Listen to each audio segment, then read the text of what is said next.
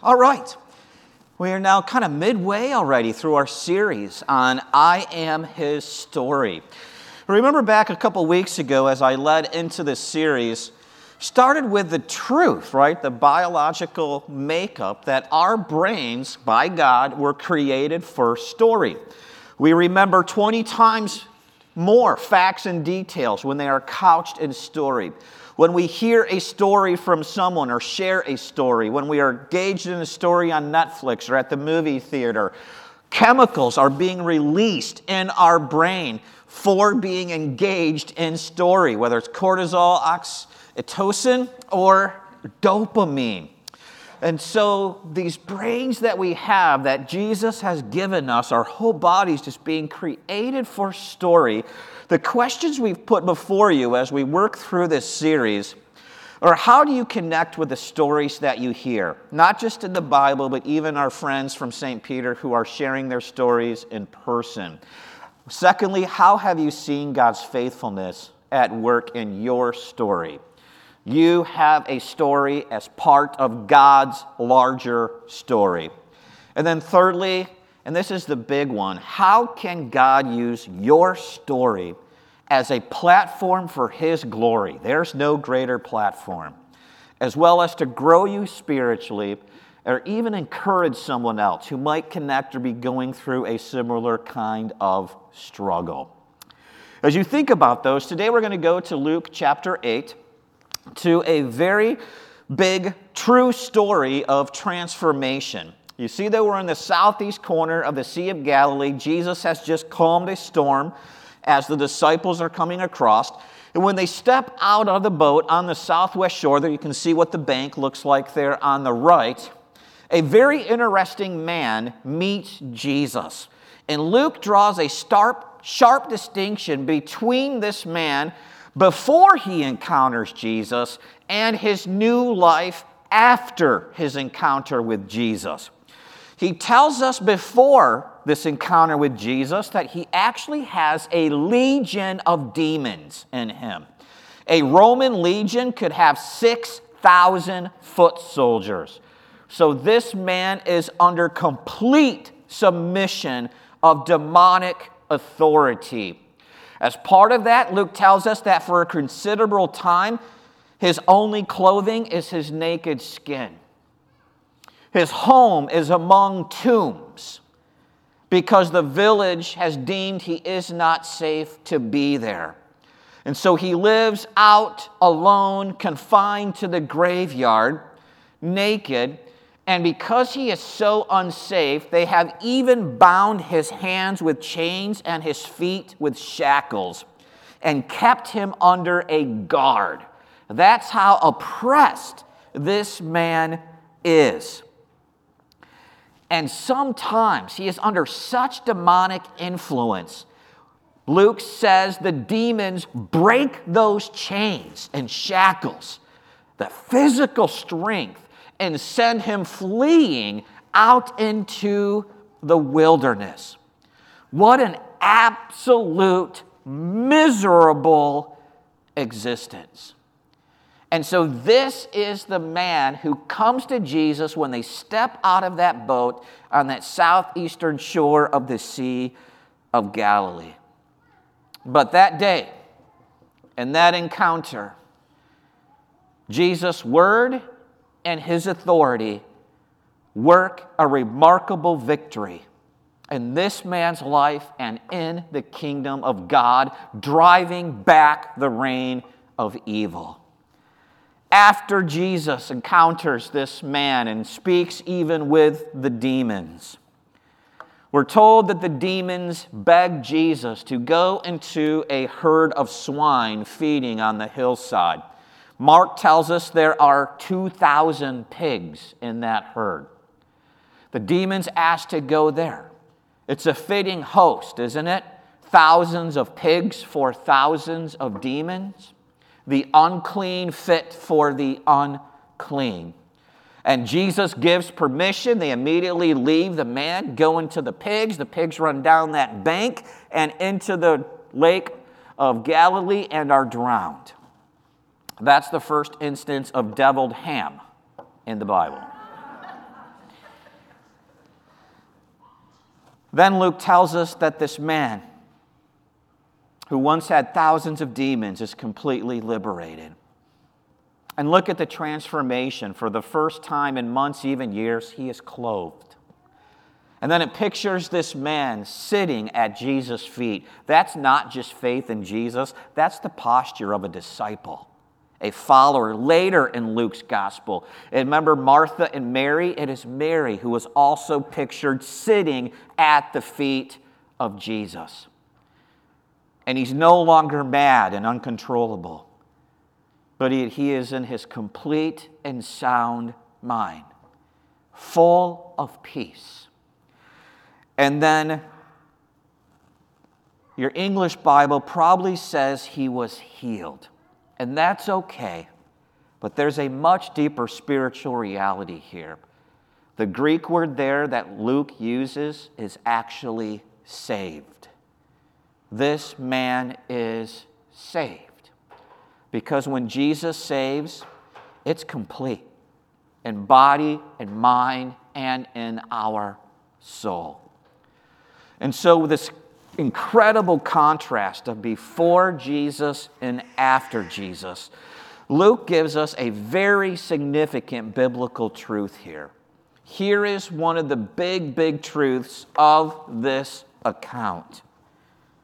This pagan, this Gentile, this man possessed with demons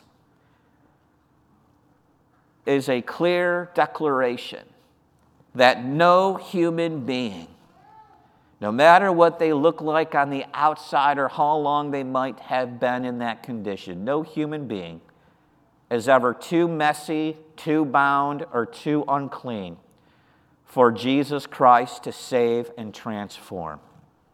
No one. And every single one of us here in this room now is evidence of that gospel truth ourselves.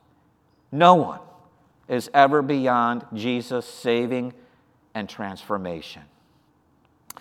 As we can imagine, this man who's just been given a completely new life and eternity begs Jesus to go with him, right? He loves sitting at his feet. He wants to do that. But rather than rejecting this man's desire to be with Jesus, Jesus refocuses him as his disciple. And look at these words of Jesus to this now saved man. Return to your home. Imagine the feeling of those words. For who knows how long he's been among graves. Jesus now says, go home. Go home. And then Jesus gives him one more command. Jesus says, and literally describe in detail how much God has done for you. Don't just go give a man's account, right? It was good. In our household, we would say, give the mother-in-law version, the Nancy version. Give every single detail of what God has done for you. And look at his response to his new teacher. We're told the man goes away, proclaims throughout the whole city how much Jesus has done for him. He doesn't just recount the narrative, but he fervently proclaims the difference that Jesus has made in his story. We are now pleased at St. Peter to welcome someone from our community who's going to do the same thing. He's going to come up here and share just how much Jesus has done for his story. So, Mike McQuaid, would you please come forward? And we probably have about 15 minutes, 10 to 15 minutes, to hear your story and how Jesus really worked through some hard circumstances to draw you closer. Well, thank you, Pastor Roselle. Well, it's a real blessing to me to be here today with everybody. And a little bit about my background is I was a student here at St. Peter from kindergarten through 8th grade, so I grew up in a Christian household, and I've been a follower of Jesus my entire life. But that doesn't mean that I was always at the same level of faith that I am now. I really believe that God allowed the trial in my life to occur so that I would come closer to him and change from a posture of independence to dependence. And when I graduated from St. Peter and went to high school, I came to church with my parents, but I wasn't reading the Bible every day like I was when I was a student here. When I went to college, I never went to church, and I don't think I really read the Bible very much either.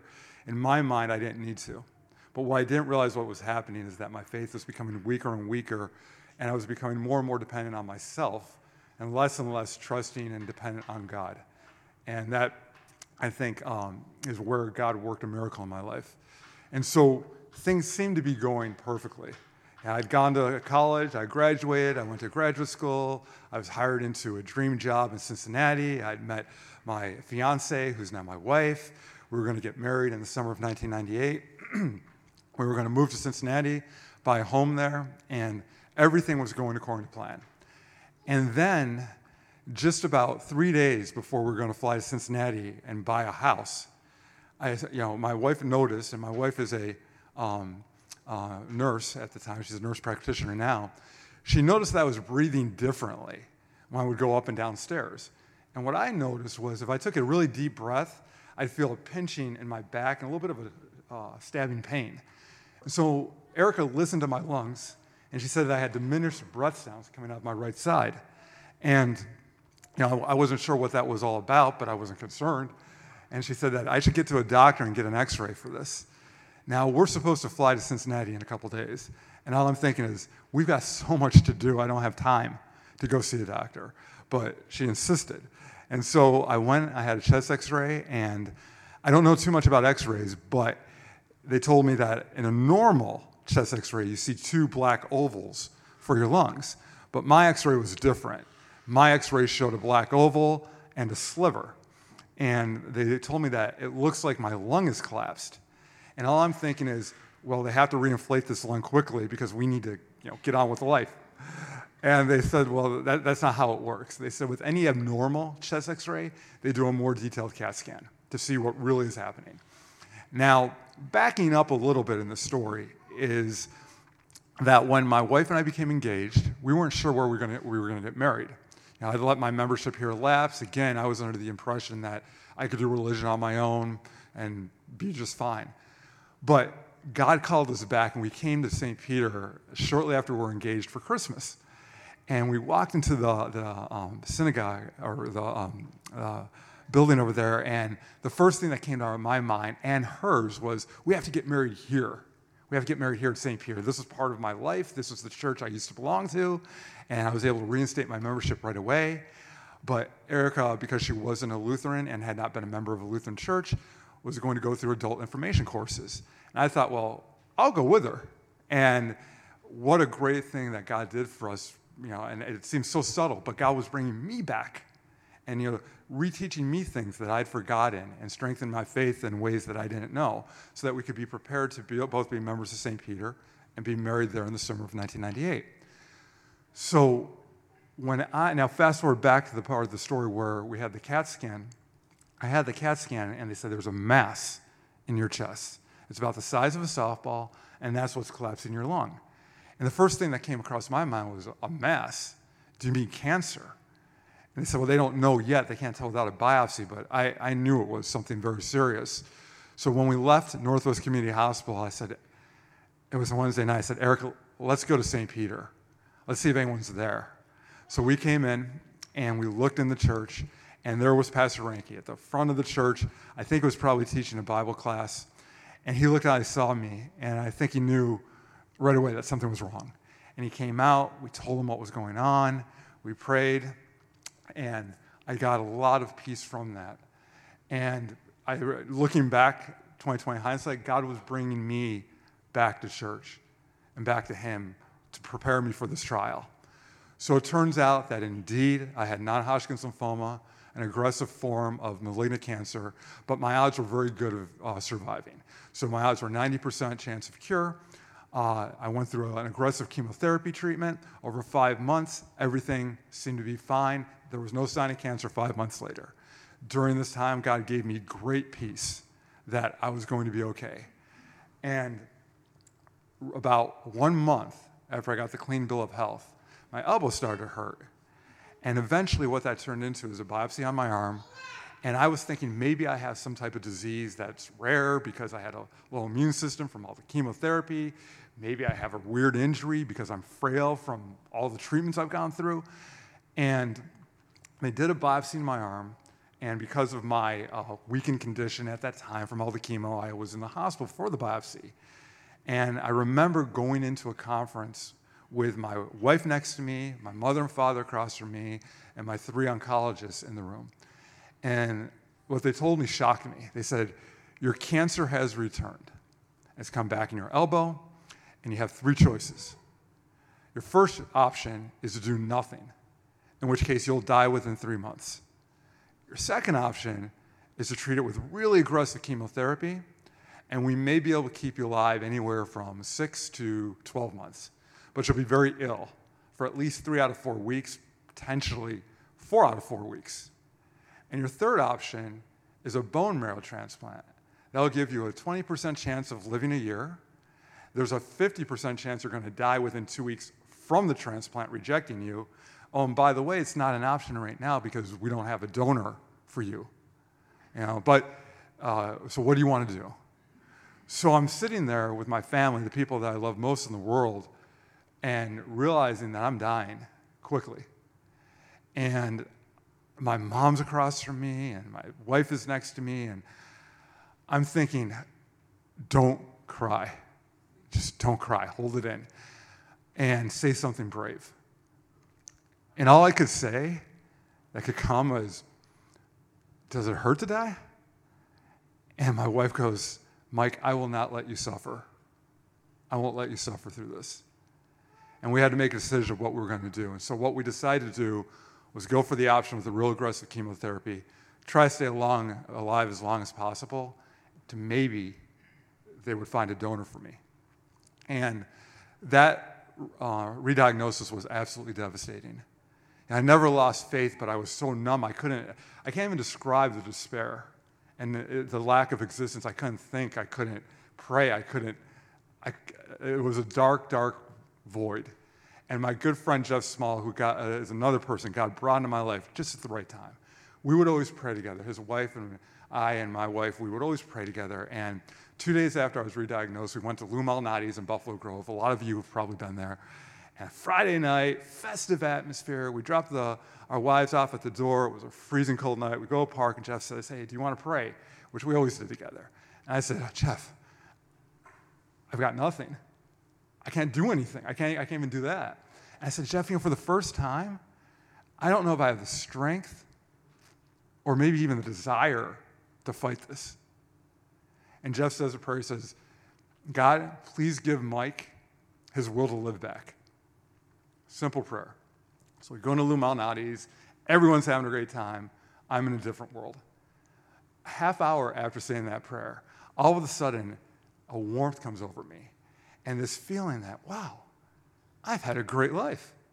And I'm married to a wonderful woman.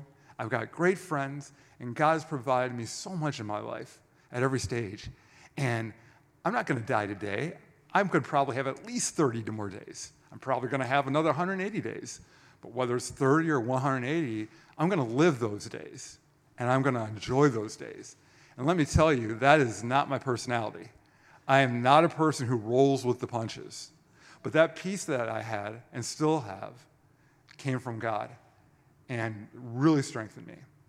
Now, I was at peace with where I was going. I was at peace with the fact that I may live or I may die, but I knew I was going to heaven and that God was going to take care of me. But I still had this grief and this weight. And when I thought about why I still felt this sadness. I realized I'm going to die, and my wife is going to be a widow after being married a year. Her parents died when she was young. And my mother and my father are going to see me die. And I'm going to break all their hearts. And these are the people I least want to break. And it broke my heart to break theirs. And I wish that there was something I could do, some bargain I could make, or some work I could do, or some trade where that wouldn't happen. Like, if there's anything I could have done to stop this from happening, but there was nothing that I could do. And I remember coming back to church, talking to Pastor Ranke, telling him about this grief that I still had. I had this peace, but I had this grief. And Pastor Ranke pointed out Romans 8:28. All things happen for the good of those who love God, who are called according to his purpose. And he explained to me that if I die, even if I die, that God would take care of his children. My parents are Christians. My wife is a Christian. He would take care of them and provide for them so that they would even be better off. Even though I couldn't comprehend how, I didn't need to. I knew it was true, and that gave me that peace. And 2 days later, I was visiting with my parents. I was in their kitchen, I'm talking to my dad, and I'm explaining to him how it grieves me that, I'm going to leave him and leave my mom and leave my wife. And my dad looked at me and he said, Mike, if you die from this, you will always be a part of me. Always. It was like he was giving me permission to die because he knew I was carrying that burden of something I couldn't fight against. And I knew what Romans 8:28 meant. In that moment, I knew what the gospel meant. And I knew that even though I'm likely going to die, and my parents are going to see that, and my wife is going to see that, they're going to be okay. And we're all going to be together someday because of what Jesus Christ has done for us. We all have eternal life. And they found a donor for me. 1 out of 3 million matched me. I had the bone marrow transplant. I didn't die from the transplant. That was 25, well, in April, it'll be 25 years. And one thing that I just want to leave everyone with is obviously an absolute miracle in many ways, not just surviving cancer, but God seeing me as a lost sheep and saying, I'm not going to lose one of you. And seeing the way that my life was going, he said, I love you so much.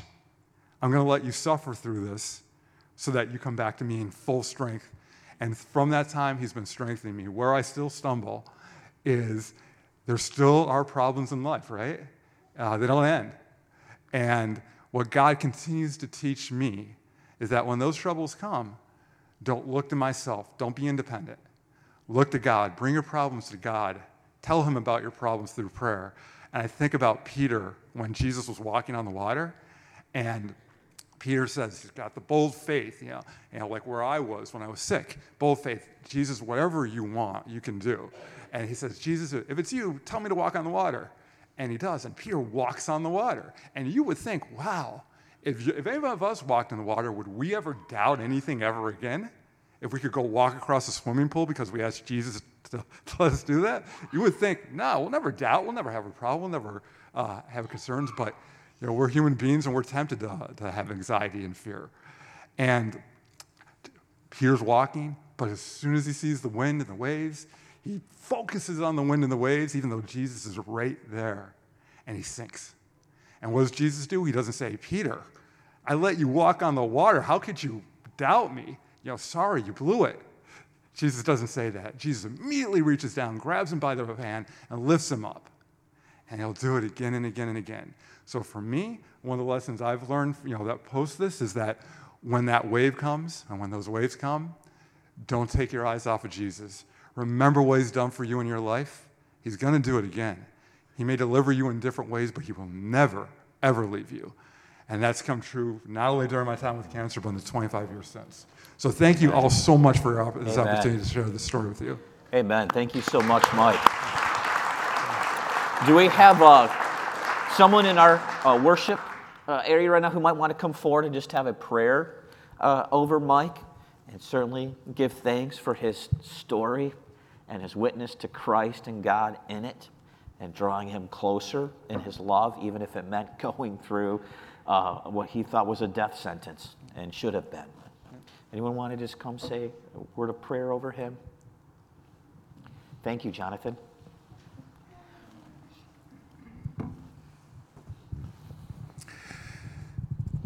God, we thank you so much for Mike and his family. We thank you that in the times where we think you're not around, maybe we are looking for you and we think there's no hope, that you step in. We thank you that, like the Father that we see so often in Scripture, that you see us from far off and you run to us.